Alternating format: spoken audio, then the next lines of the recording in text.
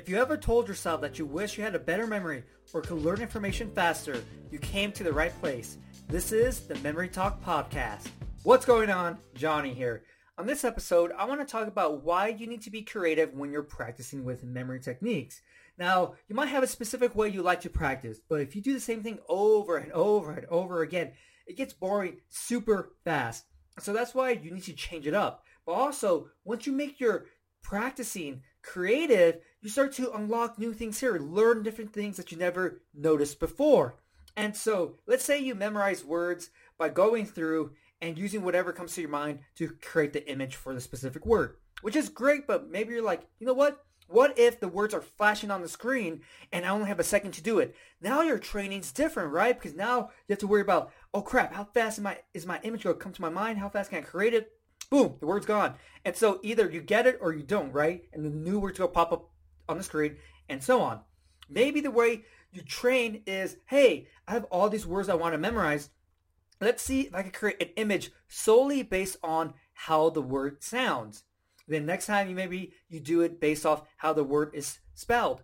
And so this is how you start changing your training. You know, you're being more creative. You're finding different ways to test yourself when you're practicing and training with memory techniques.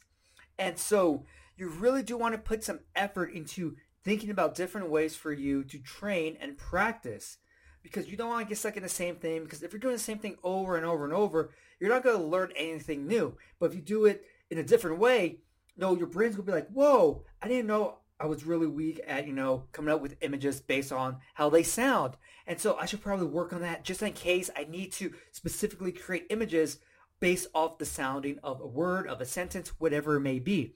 And so it's really cool because you have more fun. Like, oh my, dude, this way is completely different. It's new. And so you're kind of excited to see how it goes, but you're learning all these different things like, whoa, I didn't know I need to improve on this, or I do really well when it comes to this. And so having creativity when you're practicing and training is so huge, and it keeps everything fresh to prevent you from being bored and just hating to use memory techniques because you're like, oh, it's the same thing over and over and over again. So just add some creativity next time you're practicing.